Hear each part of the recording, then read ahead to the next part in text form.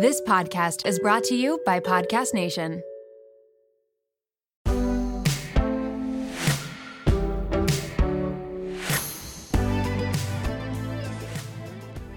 Hi, everyone, and welcome back to my podcast. This episode is a little bit different, so I wanted to do a quick little intro because this is not an episode that you normally hear on my podcast. I was actually on another podcast, but the conversation was so great that I wanted to share it with you. So I am joined by the Experian team, and I'm zooming in from Miami. It was a really fun conversation that I had with them, and I loved being on the opposite end of the mic. I do so many podcasts, but being on the opposite end is always so much fun. And this is coming at such a perfect time because we are talking about all things finance. So, this episode is a really fun and valuable conversation. And no, I am no financial expert, but I did recently buy a house in Charlotte and I am looking to buy a house in Miami. And we talked all about that experience. And I have gotten so many DMs that you guys are doing the exact same thing. You guys are in the home buying process, or you're starting the home buying process by saving up for a down payment first. So it is a really fun conversation. I have not always been interested in finance as much. I feel like I've always had some sort of interest, but I recently got really into like my own personal finance, I would say when I graduated college. And so I've learned a lot along the way. I've had amazing people teach me and help me along the way. And I wanted to share my own experience, especially as someone who's 25 and like going through it. I feel like we're at a similar stage in life. So I'm really excited. And I mean, like you're going to hear in this podcast, I have always been interested in money, but you'll just see like I've learned so much more throughout my 20s. I also never knew about investing or buying property. I just always loved having financial freedom, and that was always such a priority for me. But trust me, guys, I was so lost when it came to growing my money. I was great at like making money, saving money, but when it came to growing it, I was just so confused and I literally knew nothing. So you're going to hear all about my journey. You're going to hear about my experience, and I'm just very, very excited to share it with you. I also talk about my next financial goals for 2022. I talk about what I learned through the renovation process, what I learned from buying my first home, all of that stuff. It's such a casual conversation that is super informative and hopefully helps you if you are in the similar process as well. So I'm very excited for this episode. And again, this is just a fun episode that I hope that you guys get some value from. But no, I am not an expert, but I love being on the other side of the mic and sharing my experience. So this episode was actually recorded in the beginning of 2020, hence the comments about snow, New Year's resolutions, but all of the topics that we covered are still relevant today, and I am still on the house hunt mission in Miami, so still very relevant to what I'm going through. So without further ado, let's get into the episode, and thank you Experian Go for having me on the pod. All right, what's up, guys? It is 2022. This is season 2 of I Can't Even Credit, the podcast you can afford to listen to. I'm Brittany. This is Brian. B&B. B squared, if you will. And we are just very excited for today. We are going to be chatting with Natalie Barbu, social media influencer, host of the Real podcast, and so much more. But before we get into that convo, let's talk 2022, Brian. We are new year, new me, new goals. Let's talk resolutions for this year for finances, savings, investments. What are you going to do this year? Where are you at? Listen, this year I am trying to buy my first property. I just moved to Houston, so I'm super excited. I'm trying to buy my first property, of course, save for emergencies and all of that, and get into more of a investments. And that's why we have Natalie here, because she's going to give us all the tea. Yeah, hopefully. Oh, gosh. Well, I'm kind of in the same boat. I really want to buy something. But it's just, I feel overwhelmed when I think about it. So then I just don't think about it. And then I'm like, well, maybe next year, but this is the year. This is my year. And that is why I'm so excited to have Natalie on with us, because she has experience in these things and we're going to be getting to that. But first, Natalie, welcome. We are so happy to have you. And we have so many questions for you. But first, how are you doing? How's Miami? Hi. I am so excited to be on the podcast. And yeah, Miami is really good. It's been warm in Miami. I know everywhere else is like super cold and snowing. And even in North Carolina, there's snow, which never really happens. So Miami's been nice and warm. So I really have been loving it. That's awesome. Are you all settled in from moving? Yep, all settled in and really kind of getting my, routine down. I've been like making friends, which is so hard to do as an adult. But No, seriously. it's been really good. That's amazing. So if you guys don't already know, Natalie is looking to buy a house in Miami. But as you know, people don't really like talking about money, don't like talking about like what they're doing on the sidelines. It's normally a very hush-hush taboo topic, but not today. We're going to go there with Natalie. We're going to ask you all the hard questions and how you got into this. But let's just start with how you got interested in personal finance. Who taught you what you know? Why? How did you do these things? Why are you the way you are? Especially so I would say I feel like I didn't know anything about personal finance until I graduated college. Like it's been a really long time of me not really fully understanding personal finance. I always, when I was younger, had jobs. So I got my first job when I was 16. I was working at Chick-fil-A, like working at a fast food restaurant. Then I was working in retail. Then I was working at a car wash. Like, so I always made money and I always was like, very interested in making money. So that was always an interest of mine from a really young age. I actually have a journal from when I was younger, from when I was like in second grade. And it said my hobbies. And, most kids are probably like, oh, like playing with their dolls and doing whatever. Mine was collecting money. And I don't know why that was like a hobby of mine when I was younger, because that's just like so weird. And like, I don't remember like ever getting an allowance or getting money. Like, I don't know where I was collecting it, but that was like a hobby of mine when I was younger. So I always was interested in that, but I never knew anything about saving, investing, what to invest in, what buying a house entails, why credit cards are important, why, like, I didn't know any of that. I just knew that I liked to work and I liked to be able to have like financial freedom. So until I graduated college, I started really being interested in it because I was like, everyone's talking about investing and growing their money and, putting stuff away for savings and like buying a house. And I'm like, I don't know anything about that. So I honestly started just like watching YouTube videos about it. I started talking to my parents a lot more about it because my parents were in like the industry of, buying houses, and my mom's a realtor. And so I had was able to talk to her about it and talk to my parents, which was really, really nice. But it was never something that was like talked about when I was younger. It was never something that like I knew from a young age. I just kind of had to teach myself and then ask questions and ask like the right questions. Yeah. So my question is like, what steps did you take to buy your first home? Like, what were those steps for those who are looking to do that? Yeah. So once I realized that I wanted to buy a house, I kind of set it as a goal. I was like, okay, I want to buy a house by the end of this year, or I want, and I want that to be an investment property for me and something that I like accomplish. And so one thing that I started doing was looking at the housing market, like in my area. I was like, how much do houses cost? Like, what is something that's, because I didn't even know. Like, I honestly, like, I feel like unless you're like interested in that or you're looking for yourself, you don't know the cost of a house. Like, yeah, I don't know. No. I feel like that's not like stuff everyone knows. So I started like downloading all the realtor apps and I started looking and I was like, okay, what is something that I like that I would want? And like, what's the average cost for it? So once I figured out the average cost, I was like, okay, how much money do I actually need? Because obviously you don't actually need the whole amount of the house. If a house is $500,000, you don't need $500,000 in cash, but like, what is the amount that I need in my bank account?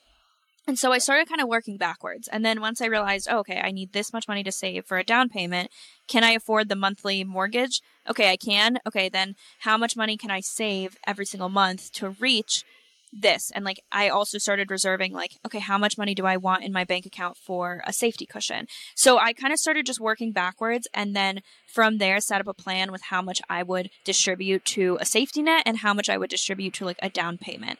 And making sure that I could always afford the mortgage for the house, but set a budget, looked at the housing costs. I started realizing the exact amount that I needed for the down payment. And then I started like working from there. So I think working backwards is the best way to do it, and started just talking to people too that have done it before. So lots of YouTube videos, lots of reaching out and talking to people. And then I also worked on getting pre-approved because I wanted to start like actually looking at houses and touring houses. And I don't know where you live, but the market where I was looking in Charlotte was moving very, very quickly. And so I knew that if I found something, I needed to put an offer in. And so I knew that I needed to get pre-approved. So I talked to someone to get pre-approved, which pretty much just means that like you can most likely afford this house that costs this much, and like you're most likely going to get a loan for it. So that's kind of the steps that I did when I started realizing I was interested. But it took a long time to save money. Like it wasn't something that I was like, oh, I have enough money. Sweet. Let me go buy one. Like it's a plan. Like you have to plan it out. Yeah, that's a good point, because realtors don't even look your way here in California if you're like not pre-approved. They're just like, oh, you're not serious, because these houses go in a day. So hours. Right.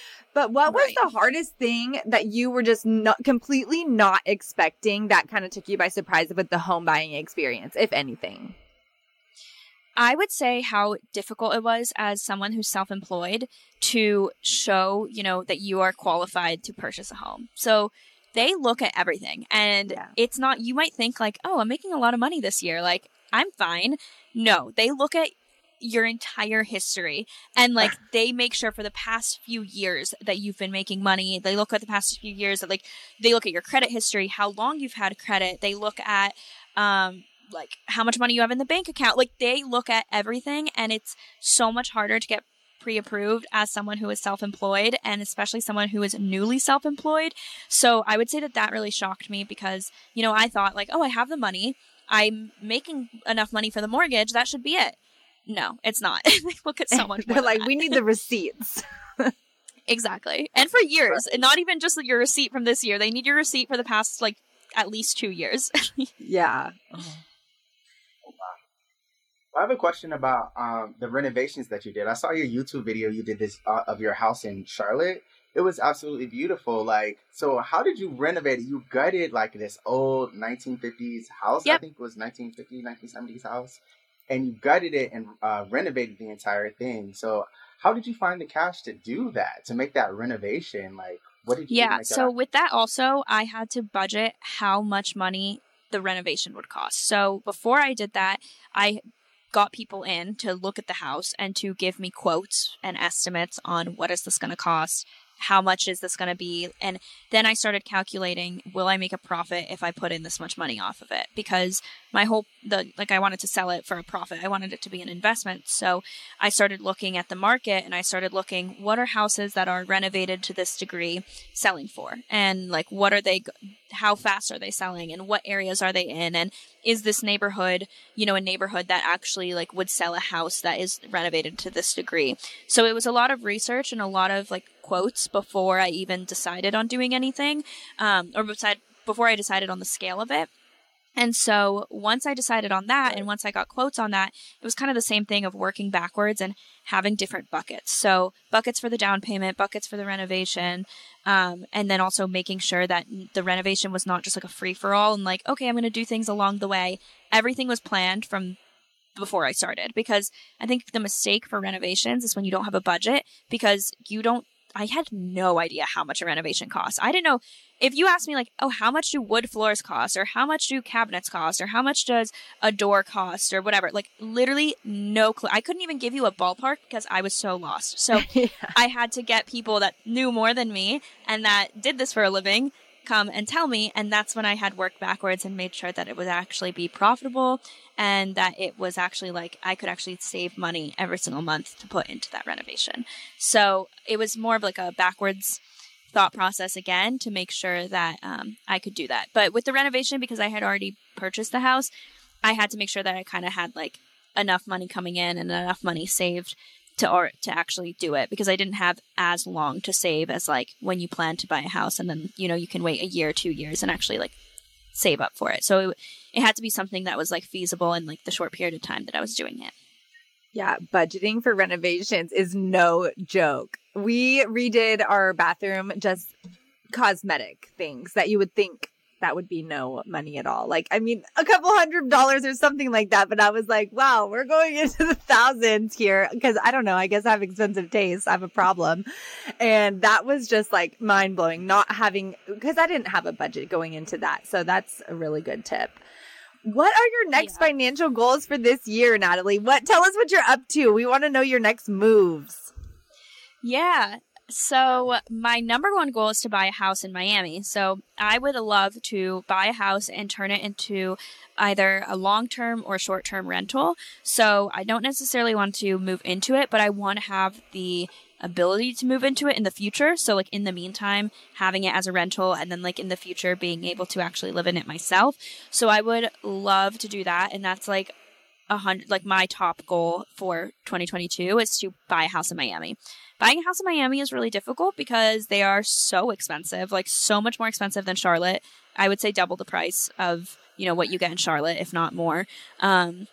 And it's just a lot harder because it's like such a hot market that everyone's coming in. People are coming in with like cash offers. People are coming in like putting an offer down before they even see the house. So it's just so competitive. And I know that it's going to take me a lot longer to find a house in Miami than it did in Charlotte.